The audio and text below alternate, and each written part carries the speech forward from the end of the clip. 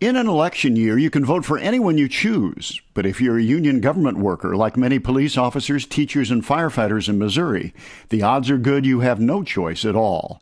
Imagine we voted for our public officials once and only once for a lifetime. Would that be fair? In Missouri, once a union becomes the exclusive representative for a group of public employees, the union remains in power indefinitely. Another election is not scheduled unless employees can push through a decertification election, a difficult and often expensive process. Why not have regular union elections? They would serve as a good check on potential abuses, when union leaders don't have to answer to anybody. Elections would help rank-and-file union members hold their leaders accountable. It's called democracy. Check out our 2017 Missouri Blueprint, Moving Missouri Forward, at showmeinstitute.org. The Show Me Minute has been brought to you by Show Me Institute and Show Me Opportunity.